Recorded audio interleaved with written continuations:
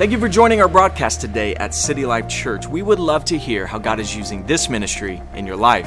Please take a minute to send us your story at info@citylifechurch.cc. And if God has used this ministry to touch you in any way, we want to encourage you to partner with us financially to help us bring God's Word to other people. You can go to our website at citylifechurch.cc to find the giving options that works best for you. Now, in today's message, Pastor Tony will be delivering an encouraging word that we know is going to touch your life. We pray that you listen with expectation, believing that everything you need from God, He's going to do it. Enjoy today's message. So we're going to start today with a series called The Sound. And over the next few weeks, we're going to talk about the sound of heaven, the sound in us, and the sound we will one day hear when Jesus returns. Genesis chapter 3, verse 8. Then the man and his wife heard the sound of the Lord God as he was walking in the garden in the cool of the day. And they hid from the Lord among the trees of the garden. They hid from the Lord among the trees of the garden. We find that man and woman had been placed in this utopia called Eden to rule and reign, to co-rule together side by side. And they had been given complete dominion over everything, the fowl of the air, the beast in the field. So much so that they were giving rights to name everything. God commissioned Adam to not only take authority, but replenish the earth and multiply the earth. And sin entered the garden. And one day God came looking for Adam and Eve, knowing already where they were, but ready to engage them in fellowship. And the Bible said they were hiding in the very thing that God created to bless them. They were hiding in a place that God created for them to rule and reign and have dominion. How many times do we hide in the very places that God has intended for our blessing and our favor? Things that He has commissioned for our good, but yet we hide behind them. Some of us even hide in the purpose for which God created. And God came looking for them, and He asked where they were, knowing exactly where they were. But I find usually when God asks a question, it's for my good and not His benefit, because He already knows all. He knew where they were, what they needed, what they were going through. But God was asking the question so that they would have revelation of where they were. The Bible said they were hiding, and when they heard the sound of God, see, it was God's intention from the very beginning for them to be great men and women of faith, to have dominion and authority. And God has called us to be a great church and great people of faith. And I told you a few weeks ago that there's some intangibles for us being great people of faith. Further, we're going to be a great church and great people. We have to realize we're a grace church. A grace church. We have been recipients of this great grace of the kingdom. And we are called to not only be partakers of it, but distributors of grace. We are called to be conduits of grace. The reason we're here today is because the grace of God in our life. The reason that you are alive and I'm alive is the grace of God in our life. The reason that you're in this church building is the grace of God at work. The reason we're able to walk in a building and lift up our voice and touch the heavens is because the grace of God. We worship through grace. We believe through grace. We're established in grace. We walk by grace. We have received this gift of grace so that we might live victorious in the church. And we're not only called to be a grace church, we're called to be a relational church. Relationship is the most important and powerful thing in your life. 2 relationships you have to fulfill your kingdom assignment and live out God's assignment in the earth. First is your vertical relationship. If your vertical relationship is right, your relationship with the Father in the heavens, everything else will work out. If your relationship with God is intact, your vertical relationship, your horizontal relationships will be good. But so many times we want our horizontal relationships well, but not our vertical relationship. And that's hard to do because it takes a grace and it takes us walking through the filter of faith for these horizontal relationships. Why? We're dealing with humanity. You're dealing with my humanity. We're dealing with broken people that are trying to live a whole life. And without a vertical relationship, it will never happen. It will not happen in our families or the relationships outside of our family. But if our vertical relationship is intact, I find that my horizontal relationships begin to work out. You need someone in your life to fulfill your kingdom purpose. If you think you can do it by yourself, you've believed a lie. If you think you can do it on your own, you've missed it. You will never fulfill your kingdom purpose unless you have the right people in your life. The right people, they push you into destiny. The right people, they lift your arms. They encourage you. You need the right people in your life.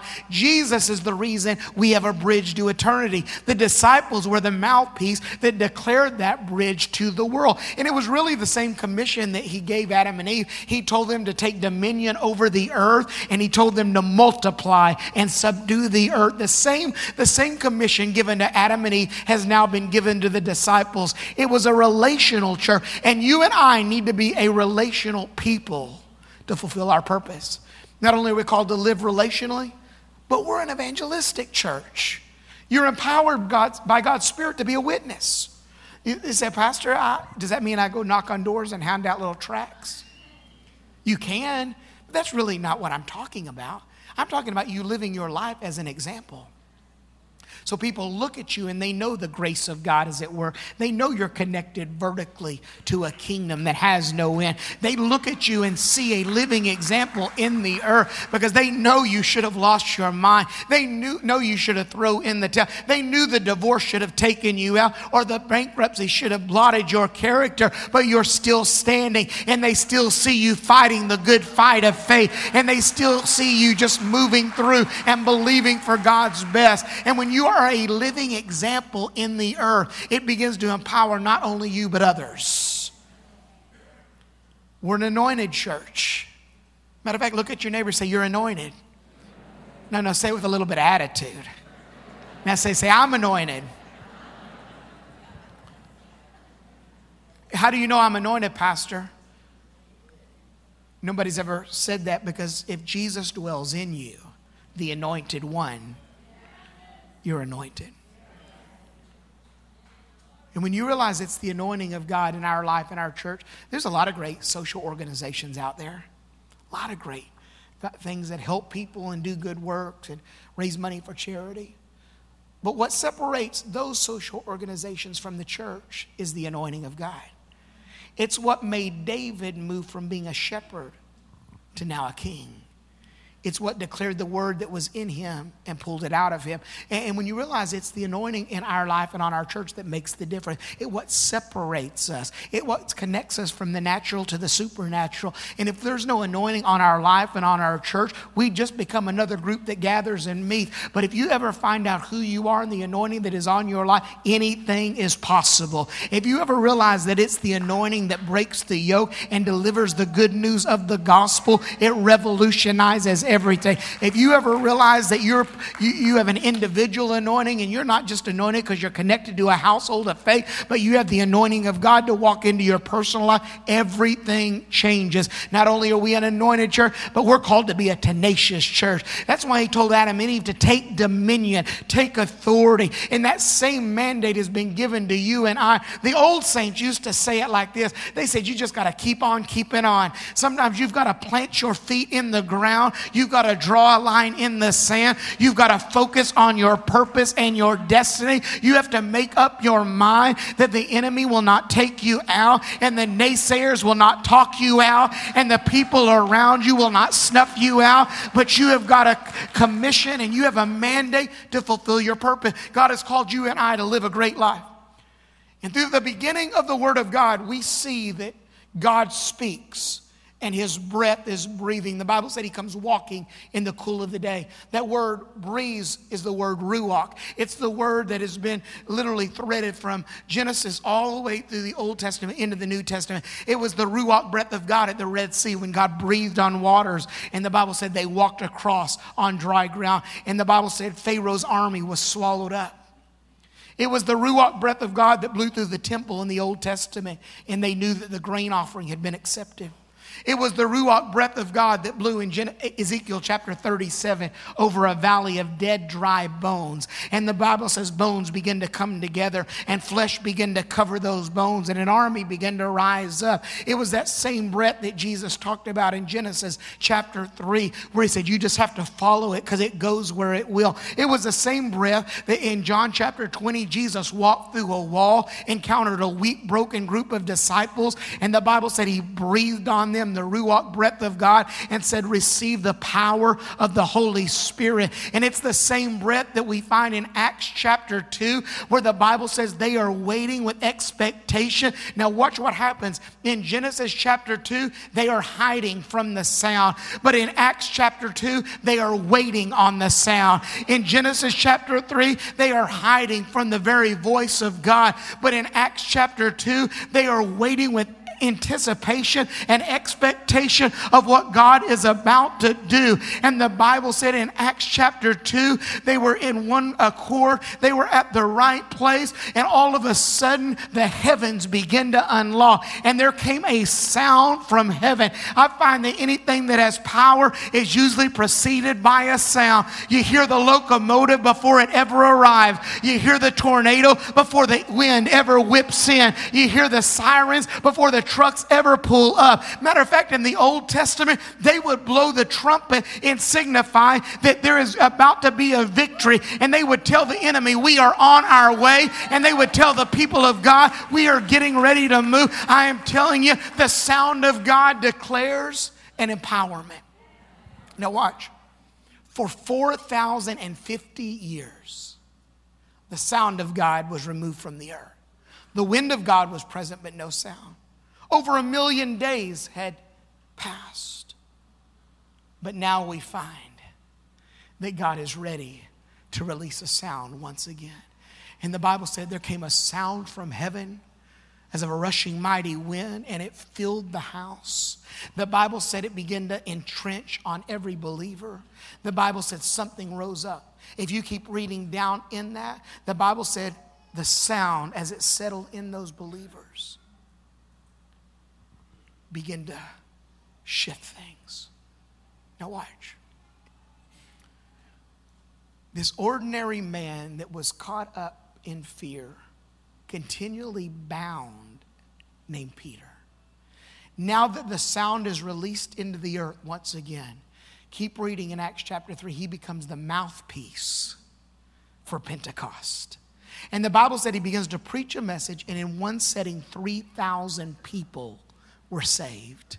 Now watch what happens. Once the sound enters the earth, it now begins to rest on believers. You will not find another time where a sound comes from heaven. The next sound we hear is when the Father will tell Gabriel, it's time, alarm, set the alarm, blow the trumpet, make a sound, and Jesus will break through the heavens and return for you and I. But here's what you have to understand. Until that happens, you and I are carriers of the sound. When the sound was released, it now becomes our responsibility to carry the sound in the earth. Peter broke out of that room with the others, and the Bible said he began to declare the sound, and a New Testament church was birthed. The Bible said one chapter later, they are going to church like they did every day, and the Bible said on the way to church, they heard a sound, and the sound was a negative sound because it was from a beggar looking for alms, and the Bible said he asked them, can you give us a few coins so we can get through the day? But all of a sudden, as they turned, they begin to counteract that broken sound of humanity with the sound of heaven. And the Bible said it silenced that sound. And they looked at him and said, silver and gold have we none. But all of a sudden, they looked at him and said, rise up and walk. Now watch what happens. This man was looking just to get through the day, but God had greater plans. There's something about the sound being released in you that declares a greater season than you even expected, than you even thought about, that you even knew was in your future. And the Bible said he began to rise up and strength began to come into his ankles. Now watch what happens. The Bible said he began to leap, and he began to leap through the gate. I'll tell you what happens when the sound of God is released. It not only causes you, but others to leap into their destiny and into their purpose and into their promise and into their next season. But this is what takes place. The Bible said his begging was replaced with praising. Because the Bible said he went leaping and praising. Even chapters later, he's still praising and declaring. Once the sound of heaven is released in your life, in my life, and I become a carrier of that sound, if I will allow it, it will begin to change the way I speak. It will begin to change the way I move. It begins to change. I was moving through the lobby before the 9 o'clock service, and we're right at service time, and one of our just faithful members, been here a long time, he grabbed me and said, "Pastor, can I give you a testimony?"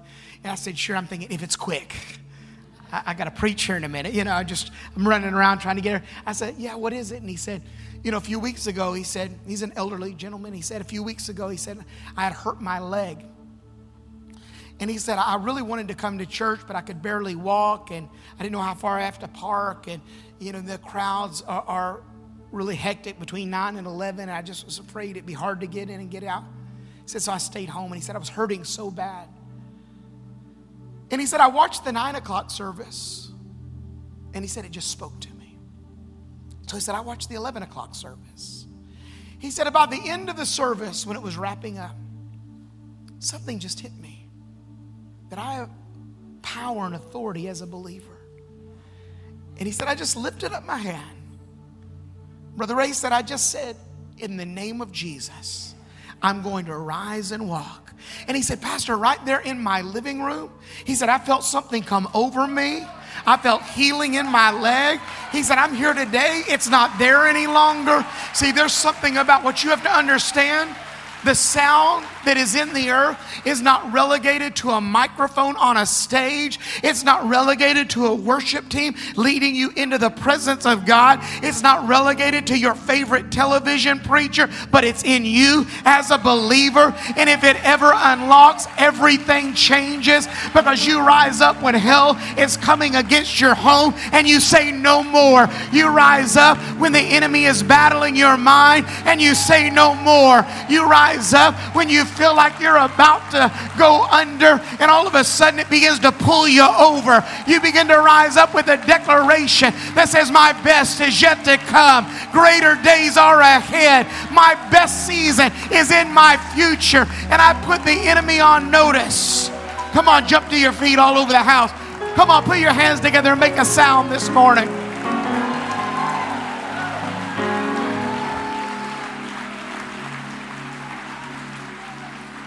It's in you. It's in you as a believer. It's in you as a child of God. And when it releases in you, it begins to change the atmosphere. We're going to talk next week about what my sound does and what my sound can create. We're going to pray in just a moment. Then we're going to pray over our students. But before we do that, I'm going to pray that the sound of heaven would unlock in every life. And that as it unlocks and it begins to move into our school system in this next season, into our homes, into the marketplace, that God would establish you. And that sound would literally begin to build a bridge. The good thing about your sound is it doesn't have to be screamed. It can be whispered. Because it's not the volume level, it's the confidence you release it in. It's the authority in which you release it in. Because God can speak through a whisper. He can speak through a raging storm. But it's knowing that the sound in you has authority. Just lay your hand right here. I'm going to pray over you today.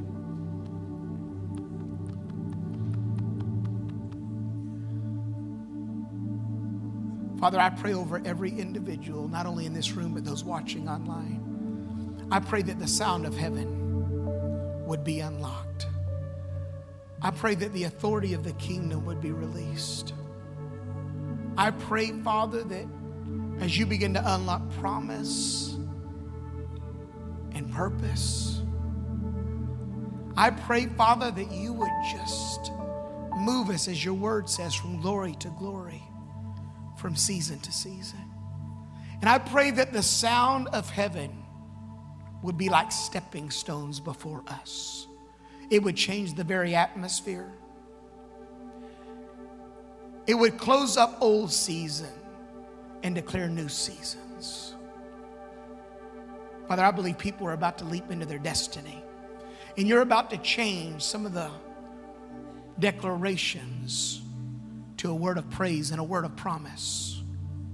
You're about to speak, Father, through them to the very atmosphere in which they live. And by that declaration, things are going to change. So, Father, let us be carriers of the sound in the earth until we hear the sound that calls us home. Let us walk with that sound in authority and confidence, unwavering, filtered through a grace that's always sufficient and a mercy that's brand new every morning, with the authority of a warrior. And I pray that today in the name that is above every name, the name of Jesus. Amen and amen. Would you put your hands together?